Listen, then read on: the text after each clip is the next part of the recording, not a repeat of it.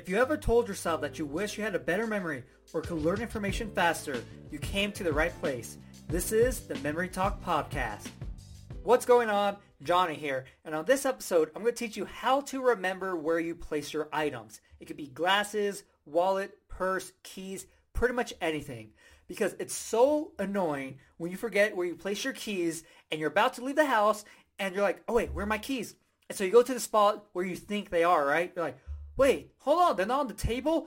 Every single time I come home, I place them on the table. We all say that lie, right, to make ourselves feel better. But then you spend the rest of the time running around your house, flipping cushions over, looking on the couches. You're like, where are my keys? I know I placed them. They were in the house. And of course, you find them in the weirdest place. Maybe a shelf on your bookcase. You're like, how did I miss this? They're right in eyesight.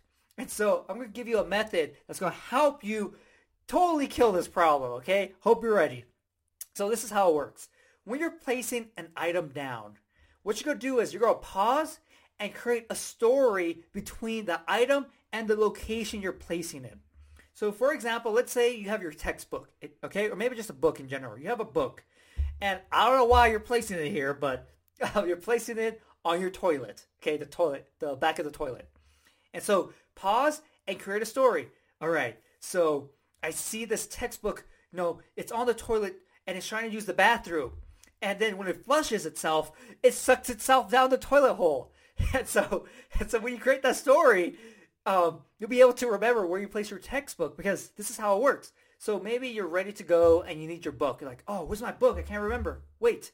Okay, so my book was on the toilet. Oh, yeah, and it got sucked down the toilet hole. My book's on the toilet. Boom. And you're able to remember exactly where your book is because that little story, you're connecting the location with the item. And so when you do that and you think of the item, it's going to trigger the story and the story has the location.